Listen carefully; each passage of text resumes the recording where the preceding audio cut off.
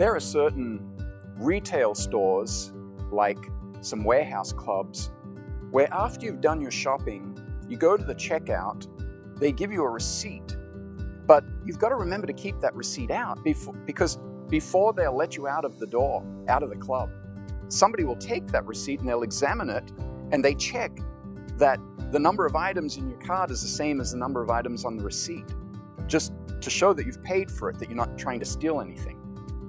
It's also handy to hold on to that receipt in case you need to return anything to the store. The receipt is proof that you've paid for that item in full. You and I have accumulated an enormous debt before God. That debt is caused by the guilt of all of our sins. And there's nothing that you and I can do to repay that debt with our good works or any of our sacrifices.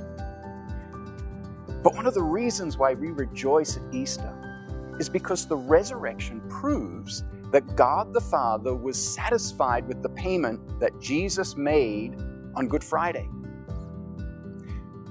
Romans chapter 4 says, "He was handed over to death because of our trespasses and was raised to life because of our justification."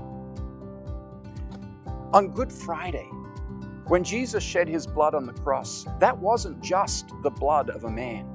Rather, it was the blood of the God-man.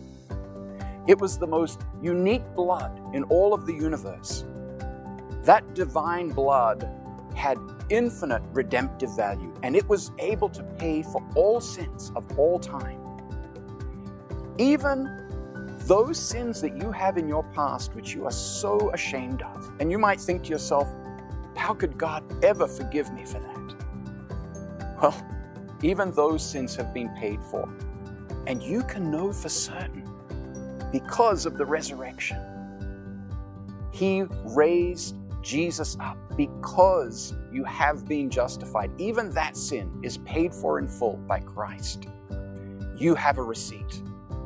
You can go forward in confidence. Amen.